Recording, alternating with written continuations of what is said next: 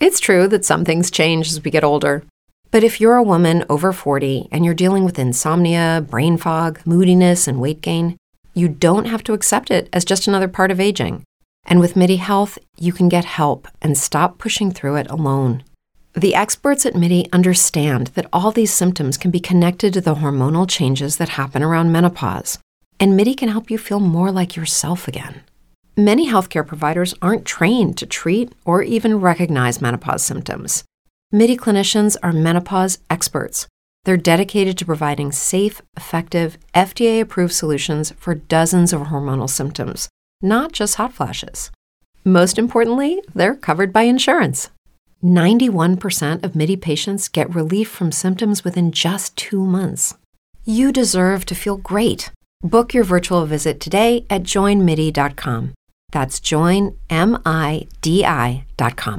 Brain fog, insomnia, moodiness, weight gain. Maybe you think they're just part of getting older, but MIDI Health understands that for women over 40, they can all connect to menopause. It's at the root of dozens of symptoms we experience, not just hot flashes. MIDI clinicians are menopause experts, offering safe, effective, FDA-approved solutions covered by insurance. 91% of MIDI patients get relief from symptoms within just 2 months. Book your virtual visit today at joinmidi.com. From the Bud Light Studios, Bud Light, easy to Sunday. KKSE FM HD1, Brookfield, Denver, Boulder. Hey, it's Nate Kreckman. It's Andy Lindahl. You've got Denver Sports Talk. Join us for Kreckman and Lindahl today at 3 on the station where you get it all. This is Altitude Sports Radio 92.5. Christopher Dempsey. This is Dempsey and Company on a 2K Tuesday. I did not have sexual relations with that woman. Preparing for the downside of Y2K. They misunderestimated that we love a neighbor in need. Text or tweet your throwback requests. That's hot, that's hot, that's hot. Nothing from you. 2K Tuesday and all Denver sports. Dempsey and Company.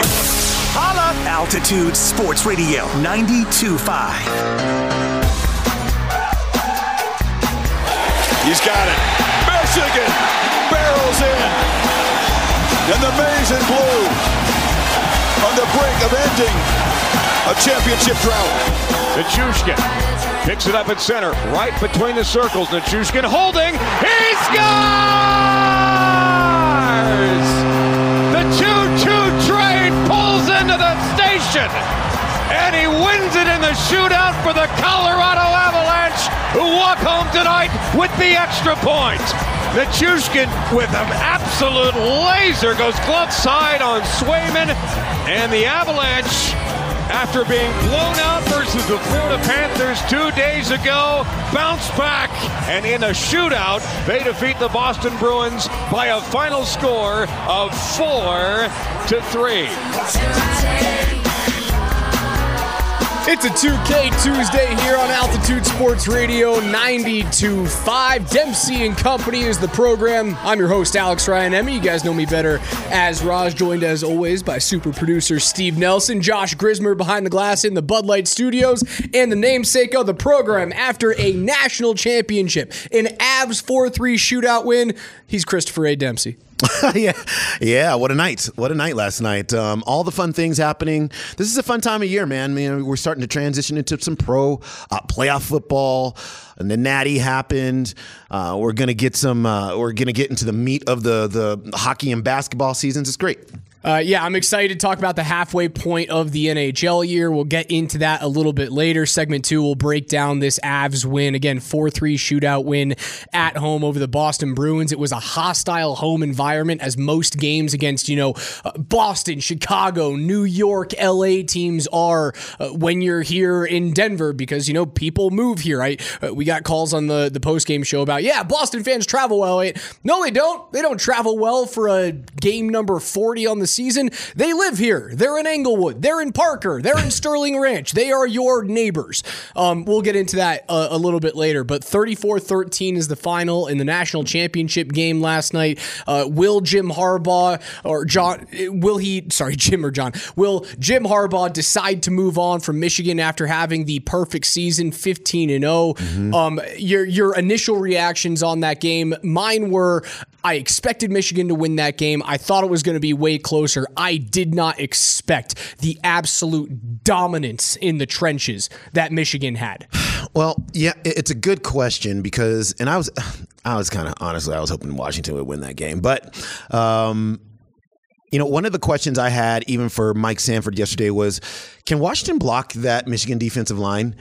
And, the reason why I had that question is because we saw what that Michigan defensive line did to the Alabama offensive front, just like bad snaps all game long. Michigan defenders just living in the Alabama backfield pretty much all game long. And then the question is their defensive line that good, or was Alabama's offensive line that average? And if you're going to say to me that Alabama's offensive line was at least okay, then I'm going to go with Michigan's defensive line is amazing, and Washington now has their hands full with trying to keep these guys out of the backfield, and they could not. And, to your point, they were beaten up in a way that Washington's offensive line has not been beaten up this way at any point in the entire season. And by the end of that game, Michael Penix had to be continually peeled up off the field because he was taking all of the hits all night long. And, you had that coupled with the fact that Dylan Johnson just couldn't play.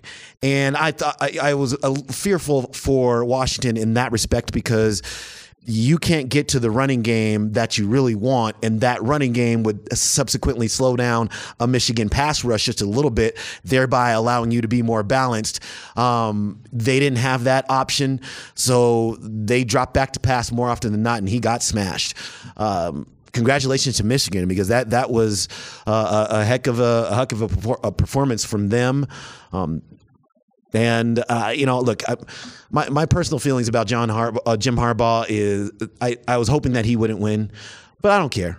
Ultimately, I don't care. His team was really, really good. Really good. They did whatever they wanted to on the ground. Blake Corum and Donovan Edwards just had a field day, 138 yards combined. 238 yards combined on the ground, 4 touchdowns between the two of them. And they were able to mask, I guess, the biggest question mark on that offense is, can J.J. McCarthy get it done for you? And the team around McCarthy that Harbaugh was able to put on the field, it showed you he probably could have done that with damn near anyone at quarterback. If you are that dominant on the offensive line, if you can do whatever you want while rushing the football, you're going to win most games. And say what you want about Harbaugh, say what you want about the Michigan Wolverines, and the cheating scandal this year, and the multiple suspensions. When it comes down to it, Michigan won clean. It's not like they were cheating in this game. It's not like they were cheating in the semifinal. It's not like they were cheating in the final 4 games of the year when Harbaugh was suspended and they were under investigation not only by the NCAA but the FBI. Like, say what you want about that team. Hate Michigan all you want. But those final games, the most important games of the year, that they won convincingly, were clean. Yeah, it's just that the whole season wasn't. And, to see some interviews from Harbaugh and, the mantra that they kind of adopted over the course of the season was kind of an us against the world. They don't think that you're as good as you really are against the world. Actually, you might not have thought your team was as good as it actually was because you were the one going out doing the cheating. Because if you believed your team was that good, why do anything? Why do you even need to think about doing anything extra when you know you have the best players every single day, every single Saturday when that football team hits the field? Now, you had never gotten it done, though. You had never gotten it done. You had never gotten Michigan back to the promised land. You hadn't won a bowl game. So you had to cheat to do it. 0-6 going. You had to try and find a way to get an edge. And the argument is that, well, Michigan got caught. Everyone does this. I understand. But I'm looking at the final games of the season when they were under the microscope. If you're looking at Michigan and going, asterisk on the season, you can't.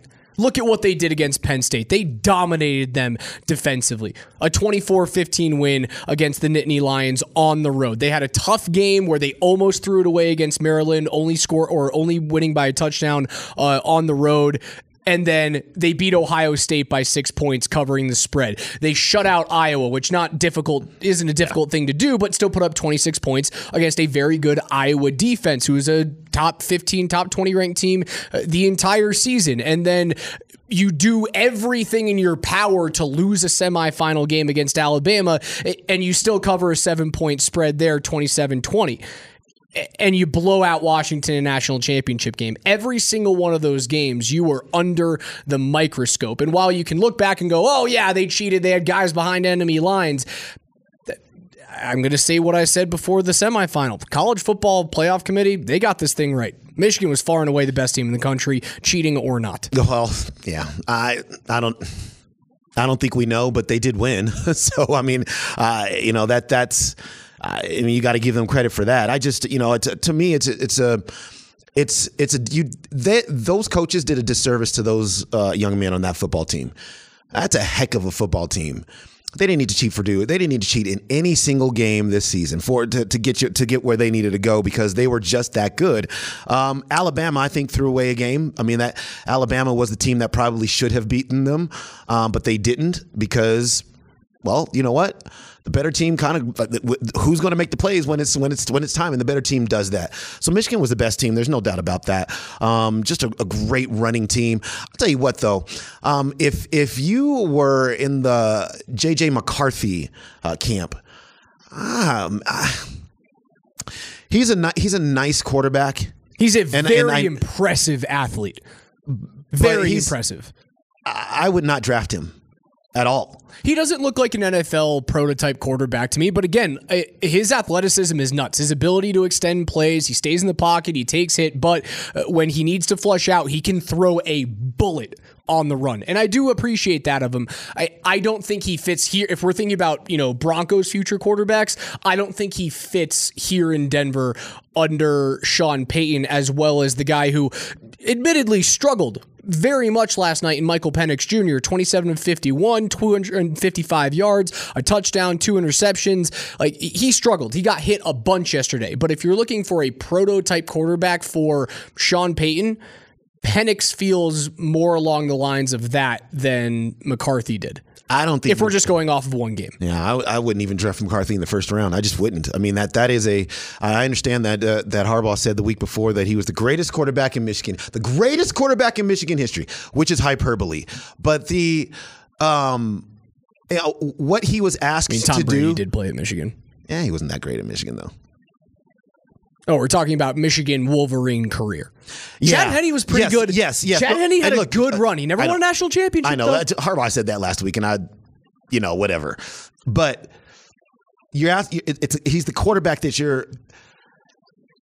What we don't know about J.J. McCarthy is could he run a passing offense, like an offense that throws the football a lot? A. B. Do we know that we don't know what he necessarily looks like under pressure. We don't know necessarily what he looks like throwing into tight windows. We don't necessarily know what he looks like all of those things that he has not been tested on, because Michigan's just been so good running the football, so good, and then just asking the quarterback here, just point guard this out for us, right? The quick passes, the screen passes, the whatevers, and he is great at that. And he can extend, and he can run. His athleticism obviously jumps off the screen. But I don't know that I love him as a pro, but certainly not for the Broncos. Certainly not for the Broncos. If you're choosing between the two quarterbacks you saw last night, it's still Penix. It's still Penix. Although there's one thing, and I know I haven't watched a whole ton of film on him, and we're going to have Mike Sanford on later on the program to talk about big Penix or shrinking Penix energy that happened last night. He's probably still the guy that Sanford wants the Broncos to end up drafting. I did see something last night that I hadn't seen in my admittedly small amount of film that I've watched on him and games that I've watched. He's comfortable in the pocket, but he doesn't climb it. And that was one thing that I didn't necessarily love, is that he throws flat-footed all the time. He doesn't escape out of the pocket. He doesn't get flustered or get happy feet, but he doesn't climb pockets and throw with his feet as he's moving up, right? Shuffling up, throwing underneath. That was the one thing that I missed yesterday. Yeah, and I think it was difficult for him because Michigan gets such a good push right in your face. And so it was a tough day for Michael Penix yesterday. And Michigan, look, that defense has been great all season long, and Michigan makes a lot of really good quarterbacks look really average. And so I think if what you were trying to do, especially as Broncos fans, and what we were really dialed in on Michael Penix, and just to see what he would look like, I wouldn't worry so much about yesterday. I just wouldn't. I mean, that is, if you get into a scenario, even in pro football, where all you're getting is hit and sacked and rushed, and it's just no quarterback survives that, and has a great game. And so that's what he was faced with yesterday. They had no running game to speak of. What did you say, 51 passes, 51 attempts? 51 times? 51 attempts. They carried the ball 20 times for 46 yards, no touchdowns on the ground. There you go. I mean, when you see 51 attempts, unless you're talking about the late Mike Leach in his system, then I'll show you a game where the quarterback there was no running game. You were behind in the game, and that's just what it was. We'll get back into it a little bit more later. Broncos have their year-end presser coming up at noon. We will take that live right here on Altitude Sports Radio 92.5 with PhD. On the other side, Avs 4-3 winners in overtime. A couple of weird penalties and non-calls. Also, a historic night in terms of time on ice last night for Nathan McKinnon and Mikko Rantanen. I'll tell you what they did. With the Lucky Land Slots, you can get lucky just about anywhere. This is your captain speaking. We've got clear runway and the weather's fine, but we're just going to circle up here a while and get lucky. No, nothing like that. It's just these cash prizes add up quick. So I suggest you sit back, keep your tray table upright, and start getting lucky. Play for free at LuckyLandSlots.com. Are you feeling lucky? No purchase necessary. Void where prohibited by law. 18+ terms and conditions apply. See website for details. You've got Dempsey and Company. Altitude Sports Radio 92.5.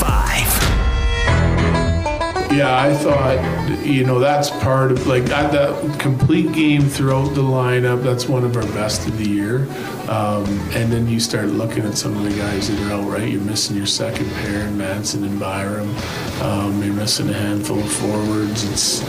And every team goes through it. You got to find ways to win without guys, but for young guys coming into a game with that kind of temperature, I thought they all did a pretty nice job, and our other guys certainly, the regular guys that are here all the time certainly dug in. We got some nice performances from a bunch of guys tonight, so I like that, character, bounce back, resiliency of our group.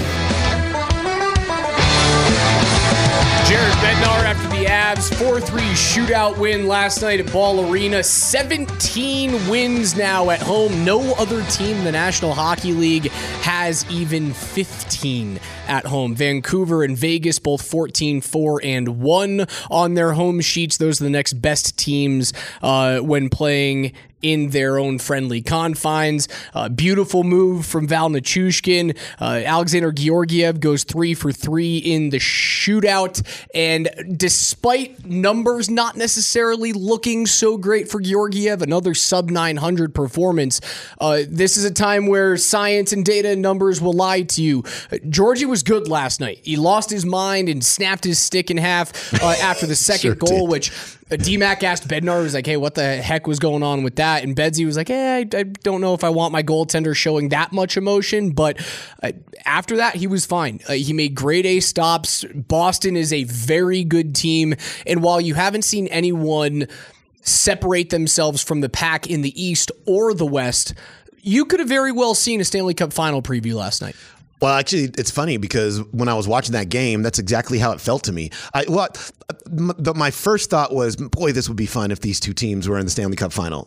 Be a great series. It felt like a playoff game to me last night. That's what that felt like. And I was just watching it on the TV screen. So that energy came through the screen. And It was very impressive. And Georgiev, especially in that first period, they needed him to make some stops on some Boston had 2 or 3 really good chances to take immediate control of that game, and Georgiev just said no. He said, no, it's not going down like that today. And once the Avs were able, obviously, to get themselves into it, we had a really, really nice contest. The saves you're talking about, the DeBrusk breakaway in the first period, the Charlie Coyle turnover when the Avs were on a power play, gets the puck away from Makar and from McKinnon in the defensive zone for the Avs and finds a way to make a save there. Like, those were the type of self-inflicted wounds that Jared Bednar has been talking about all season. Is that, like, we do this to ourselves and then we can't get a save. You got the saves last night. Like, there's not really a goal that I look at last night that Georgiev let in that I went, really wish you would have had that one. He made the saves when he needed to. Didn't necessarily have the same amount of volume that Jeremy Swayman did for the Bruins, and Swayman was sensational last night. That little blocker save that he made backdoor in the third period where Jonathan Drouin sent a cross-ice pass in the power play to Makar was, that's a 10-bell save. Yeah. You give Makar 10 shots, he probably puts 9 of those home. The only one he's saving is the one that he doesn't elevate over the blocker that Swayman makes the save on. Nathan McKinnon, I told you this a couple weeks ago when the Avs were playing against Anaheim, and this was another shootout game for the Avs. They lost 4-3 back on December 12th. He played 29 minutes and 35 seconds of time on ice. At the time, that was ranked within the top 12 all-time for forwards time on ice in a regular season game. And when I say all-time, it goes back to 2005 when they started tracking this by player after the lockout. You know what happened last night? Well, Nathan McKinnon broke that, and he was the number 1 all-time leader in time on ice for forwards in a regular season game at 30 minutes and 22 seconds until they updated it this morning. And Mikko Rantanen, his teammate, played 30 minutes and 23. So you have a dominant first line right now. Yeah. And Bednar is not afraid to play those guys. McKinnon, Nichushkin, Rantanen, Makar, Taves. When they're on the ice, they carry the play. Yeah. So he's going to put them out constantly. And look, in games like that where you got to have it, like, the reality of the situation is that they are trying to keep pace with the Winnipeg Jets, and Winnipeg has 2 games in hand on them as well. And you are trying to keep pace at the same time as your schedule is turning into just the complete minefield of all minefields. And so you got to put the guys on the ice for 30 minutes. You got to do it, but it's I don't know if that's sustainable over the course of the remaining the balance of the season. That's the issue, right? Is while you see guys who control the play as well as those 5 do, you can't keep pushing these guys out there for 30 minutes at a time. I was looking at the top 20 for guys who have played over 29 minutes in a regular season game. Again, this data going back to 2005. There's only one other player who shows up on that list that's not part of the Avs in 2021-22 that won a Stanley Cup championship, and that was Rod the Bod Brindamore back in 2005-2006, the year after the lockout when the Hurricanes won the Cup. Like, all of the other players in there are on teams that didn't get it done, or frankly, bad hockey teams like Ilya Kovalchuk and the Atlanta Thrashers back in the middle 2000s. So I look at those numbers and I go, while last night was the blueprint of how the Avs can win a cup as currently constituted, and keep in mind they did this without Miles Wood, who was sick. They did this without Josh Manson, who left after pregame skate with a lower body injury. They've done this without Arturi Lehkonen, who's about to miss his 30th straight game. All of these players have not been on the ice, and you found a way to beat Boston in a game in which both teams played really, really well. Yeah. I just worry that it's not sustainable unless you go out and get some more help on the forward side. You need guys that can eat minutes. And you found players last night. Like Jonathan Drouin played 28 minutes. Yep. Granted, they had 6 power plays last night, and Drouin's out there for 90 seconds every power play. You had Logan O'Connor who jumped up there into the 20-minute mark.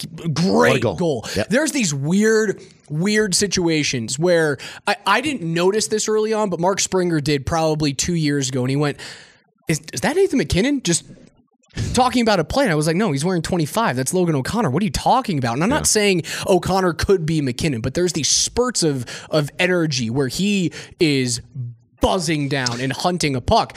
That was the same thing. Last night on his goal, he looked like Nathan McKinnon on his puck pursuit. Mm-hmm. Yeah, he hunted that puck down, and those the Bruins defenders ended up kind of colliding a little bit. He takes it and he scores. They actually made mention of this on the broadcast that, LOC, his ability to pot super highlight worthy goals. Like, he comes up with some memorable goals. Let's put it that way. And to your point there, but look, it's. I think those things were not that they were missing from the Avs, not that they were largely missing, but like you need plays like that being made, or like Tavon Taves the other day, to set up the final goal there, the Nathan McKinnon goal. But I loved what I saw. I still wish they wouldn't have breakdowns that lead to breakaways or just odd man rushes. Like, please, let's not do more of that. But by and large, this was a good game, man. And now we're halfway into the season, Raj. And my question to you, although before I get to that, I know, and you touched on this in the first segment, I know that, the Nuggets have dealt with this in the past, and they actually don't deal with this anymore. But when you get these teams with national followings, you sometimes get arenas that are split, whatever, to whatever degree.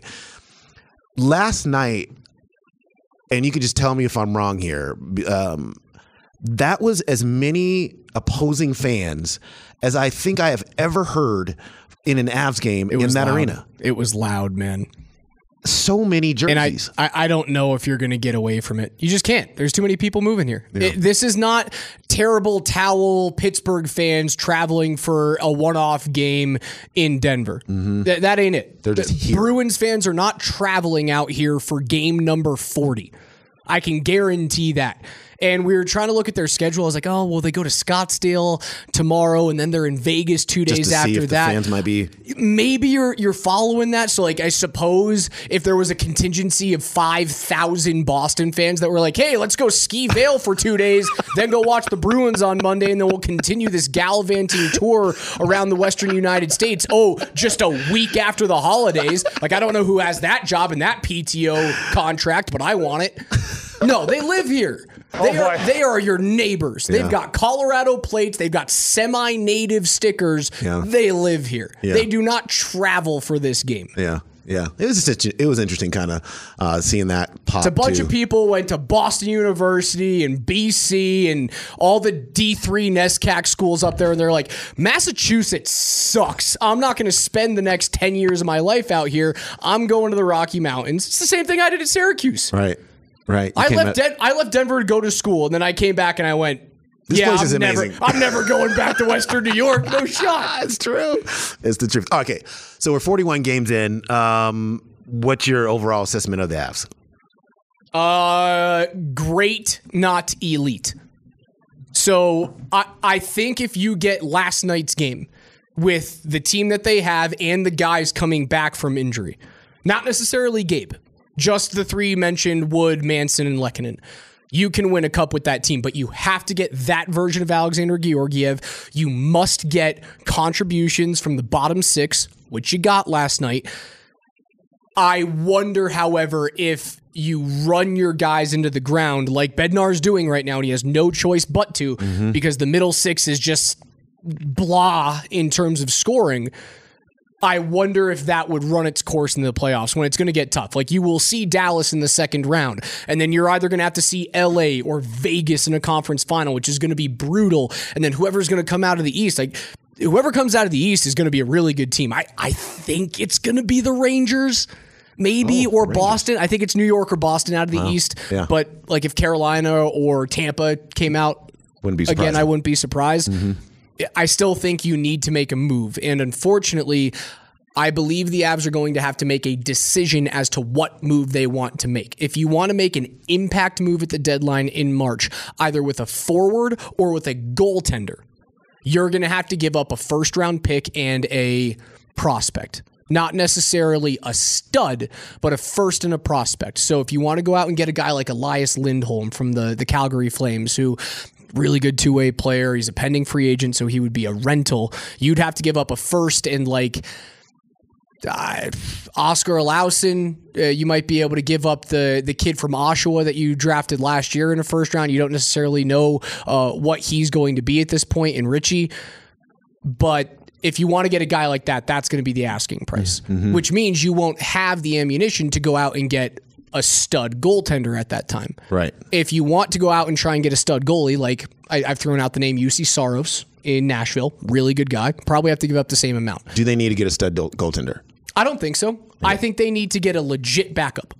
They need to get a 1B. They need to get what we saw last night. Jeremy Swayman and Linus Ullmark are 1A, 1B. Right. I think Georgiev can be the 1A. He just needs to have the ability to get more nights off than he is right now, and you have to be able to be confident in your backup, which I don't think the Avs are in Prosvetov or Onanen.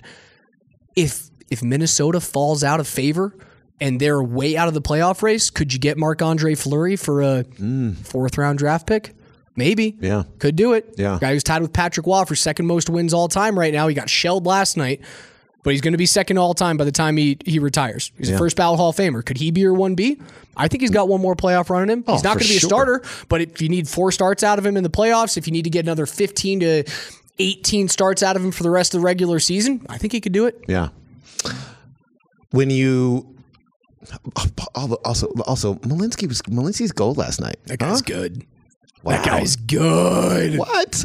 They love him too. Yeah. I said this a few weeks ago. He makes a couple of guys on the team expendable in the offseason. And the Avs are going to have to make some cap maneuvering. They are by no means the Broncos in the offseason, but they have some cap issues, right? Because you've got the McKinnon extension. You have to worry about Makar in a couple of years. You have to worry about Rantanen in a couple of years. Well, and the Landeskog money comes back, right? Right. If Landy is healthy, the Landeskog money comes back on the books, so you don't get those $7 million of LTIR, which means likely someone on the back end is going to have to move. Sam Malinsky is cheap. He is young. He is cost controllable, and they love that player. Just 15 games into his career, he is a prototypical Avs defenseman, right-handed shot, moves the puck well.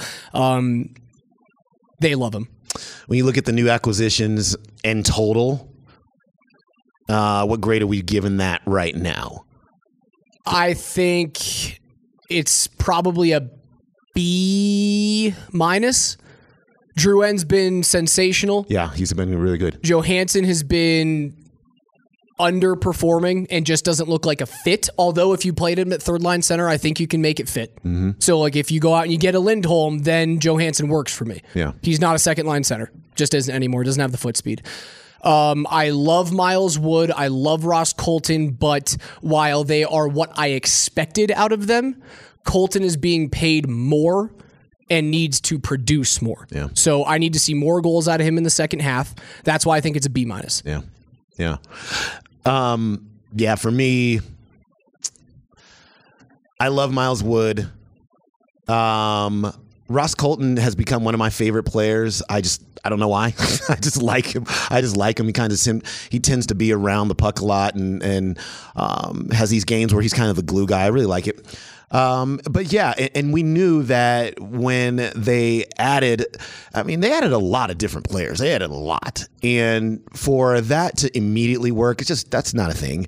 I mean, you're going to have to, it takes time to get people used to the system, used to the teammates, used to everything, the culture, all the things. And, it's why, remember early on when we had Chris McFarland on, when we were at the arena, it was coming right off the heels of that immediate start, was that 6-0 start that they had. And everybody was looking great all the time.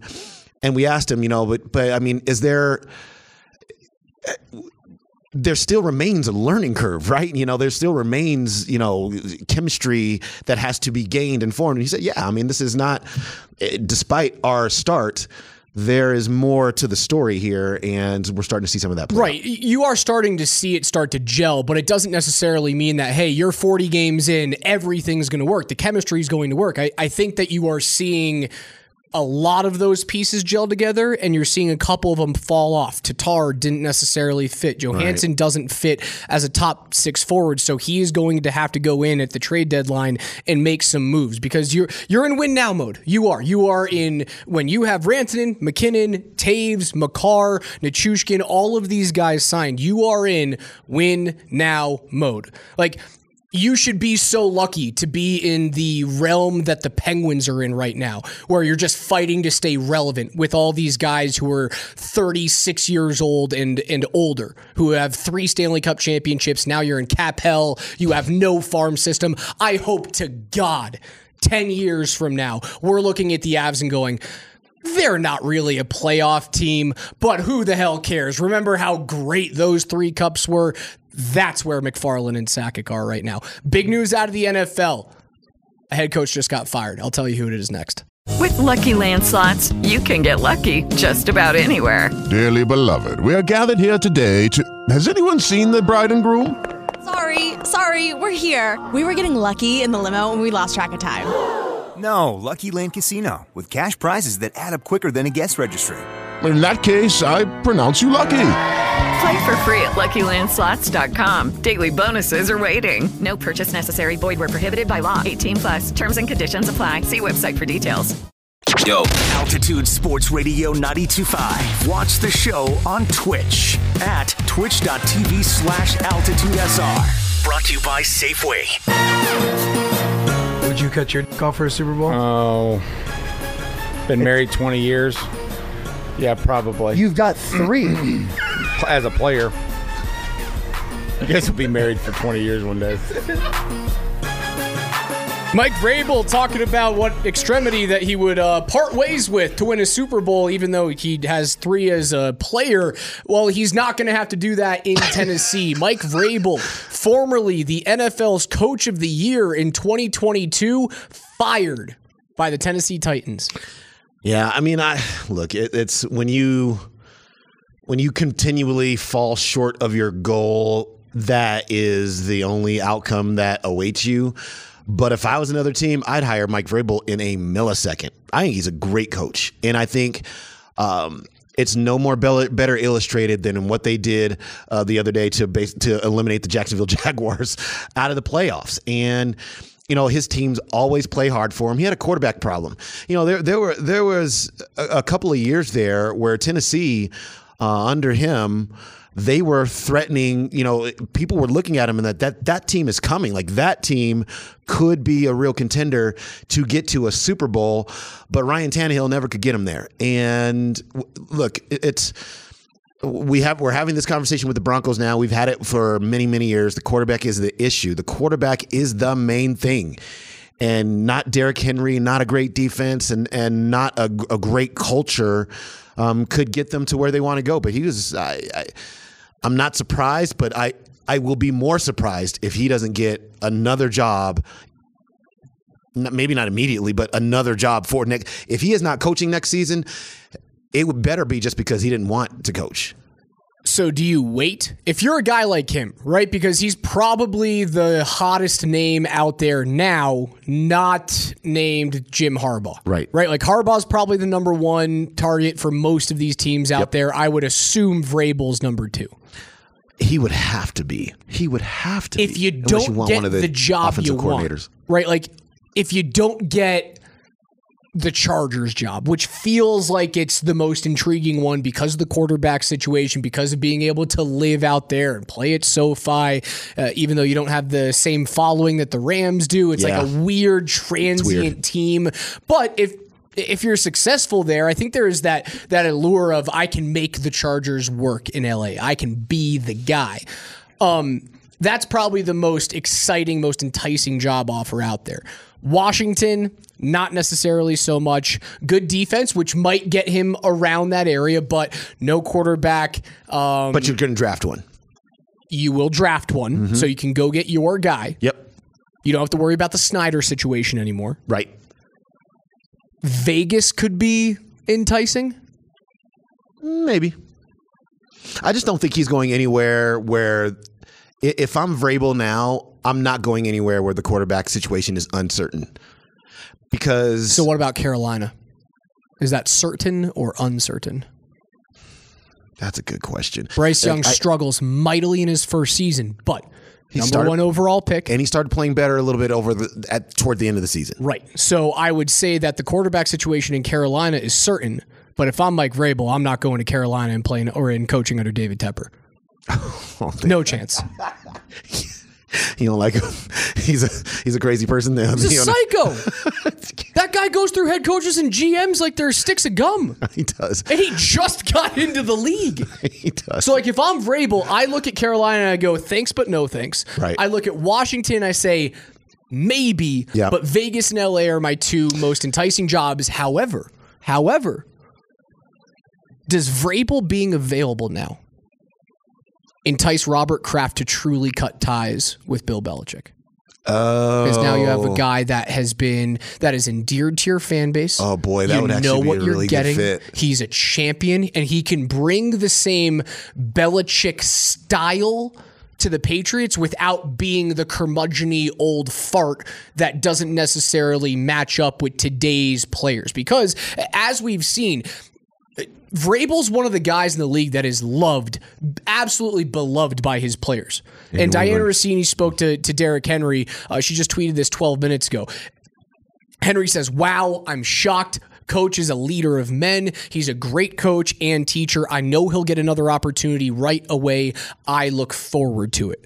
And Derrick Henry will not be back with the Tennessee Titans. He did his long, in front of the whole stadium, grab a microphone and say, "Thank you for the best 9 years of my life." He's gone too. Yep. Do you look at that if you're Robert Kraft and go, yes, 100%. Yes, 100%, because you are also picking third. So, you are going to be able to turn over the quarterback situation in a way that at least is better than what you had. I mean, if the first two quarterbacks go off the board before you pick at third, then you're basically probably left with, my guess is that you're going to be left with Daniels and Jane Daniels will be the guy available at 3. Penix would be available at 3 if you wanted him, but it's probably Daniels. Coming off of a Heisman Trophy season. Yeah, and we might see some flip-flopping between Daniels and Drake May in terms of who is the actual second best quarterback. I think we'll start to see that situation play out as we get closer to the draft. But yeah, so look, the best quarterback situation is the Chargers. Number one, you have Justin Herbert. That's great. That's the offense. Things are set there.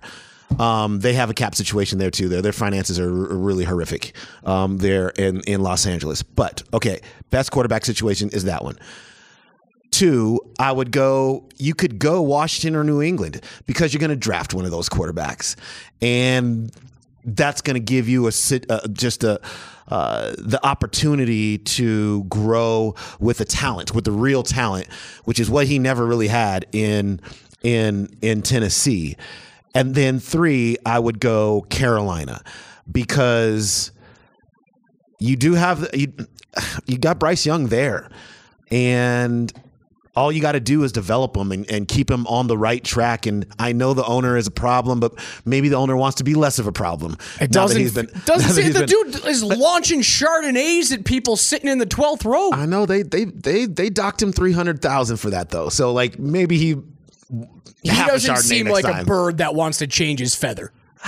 He's also made very bad decisions in terms of his head coaches and his GMs. Like he has gotten no return on what he has hired. Carolina, that's his problem. I know, and because it's his problem, Carolina feels like a landing destination for a coach that has not yet proven himself, hasn't gotten his chance. And you look at Carolina, you go, well, this is my shot. Got to make it work. I have a hard time seeing a veteran head coach with as much respect around the league as Mike Vrabel has going to a team like Carolina with that ownership situation. Because you have way better spots to land. Well, and yet there's only, 30 of these jobs? 32 of these jobs. And so at some point, you got to take what's out there as well. Now, I think he'll be able to have more control over the situation he goes into, more so than, say, Ben Johnson, the offensive coordinator for the Detroit Lions, or Slowick, the offensive coordinator in Houston. They're most likely just going to have to take the opportunity that comes to them. But I think that's a conversation, Raj. You know what I'm saying? I just think you could sit down with the owner and go, okay, but what scares me about this situation is that you seem to go through GMs and coaches as if you can just toss us away as if we're just ragdolls. And get some assurances from him that, look, if it doesn't look great for a year or two, that you're going to stick to the program, that you believe in this program, that you're going to stick to it, and that we will get to where we need to go. But we can't do that if you're going to have just all the instability. Maddie's got a great question on the text line. 303-504-0925 is where you can reach us on the Champ Mazda text line. How many head coaching vacancies or would-be vacancies are now sitting on the fence as of this morning with Vrabel being available? Because you can look at Chicago, and right, Chicago's been in the news because, well, is Jim Harbaugh going to come here? Could we grab that guy? But you know who hasn't been fired? Matt Eberflus. Which I think he's not. I think there were some reports that said he might be safe. He's still got a job. Like, what happens if Dallas loses this weekend? Do you fire Mike McCarthy because you go, hey, we can go get Mike Vrabel. That guy's better than McCarthy. No, because Jerry Jones just came out yesterday and said he was so impressed with Mike McCarthy. Is Jonathan Gannon going to stay with Arizona after being hired last year? Right now, he's still there. Like, there's a lot of these things that are kind of sitting in the balance. Who are you going to keep? Who are you not going to keep? But if a guy like Vrabel comes up, you might see some of these head coaching positions that were not going to be vacancies start to come open within the next week. Yeah, And that'd be great for him because now that's just a bigger pool for him to swim in. I just think that if you got to look at the Chargers numero uno, although the finances are weird, you got to look at Washington number 2 because at that situation is probably, honestly, if you really believed in one of the top 2 quarterbacks in the draft, Washington is probably the place you want to go. I would have said that before the Sweat and the Young trades, though. It's okay. Vrabel has been good at finding defensive talent and then getting that defensive talent to really perform. I mean, the Titans have had some big name defensive starters, but not by and large. You know what I'm saying? Like that defense is the sum of its parts. It's been he has done a good job with that. But Washington would be, I think, the most intrigued. The ownership is much better. To your point about the situation in Carolina, you got the number 2 pick, so your quarterback situation you would expect would be much better. And like I just think it's they're trying to move the facility to Virginia or whatever they're trying to do. They're trying to make improvements to that team. They really seem invested in it, and they want to do it the right way. And that's a situation that you want to be a part of. A whole bunch more to get into here on a 2K Tuesday. Alex Ryan Emmy alongside Christopher Dempsey. Get in your song requests from the 90s and the 2000s to Steve Nelson. We'll play him as bumper music throughout the show. Broncos are going to have their year-end press conference starting at noon. We will carry that live right here on 92.5. Demps and I are going to be joined by Tyler Palomas and DMAC in the final segment of the 11 o'clock hour. We'll have Nelly's NFL Notes, Coach Mike Sanford to talk about the national championship game. We'll go back into the Avs win 4-3 against the Boston Bruins. So much more to get on in the second half of the program. Raj and Demps, it's Altitude. Hey guys, it is Ryan. I'm not sure if you know this about me, but I'm a bit of a fun fanatic when I can. I like to work, but I like fun too. It's a thing. And now the truth is out there. I can tell you about my favorite place to have fun. Chumba Casino. They have hundreds of social casino style games to choose from with new games released each week. You can play for free anytime, anywhere. And each day brings a new chance to collect daily bonuses. So join me in the fun. Sign up now at ChumbaCasino.com. No purchase necessary. VGW Group. Void where prohibited by law. See terms and conditions. 18+. Hello, it is Ryan. And we could all use an extra bright spot in our day, couldn't we? Just to make up for things like sitting in traffic, doing the dishes, counting your steps, all the mundane stuff. That is why I'm such a big fan of Chumba Casino. Chumba Casino has all your favorite social casino style games that you can play for free anytime, anywhere with daily bonuses. That should brighten your day a little. Actually, a lot. So sign up now at ChumbaCasino.com. That's ChumbaCasino.com. No purchase necessary. VGW Group. Void where prohibited by law. See terms and conditions. 18+.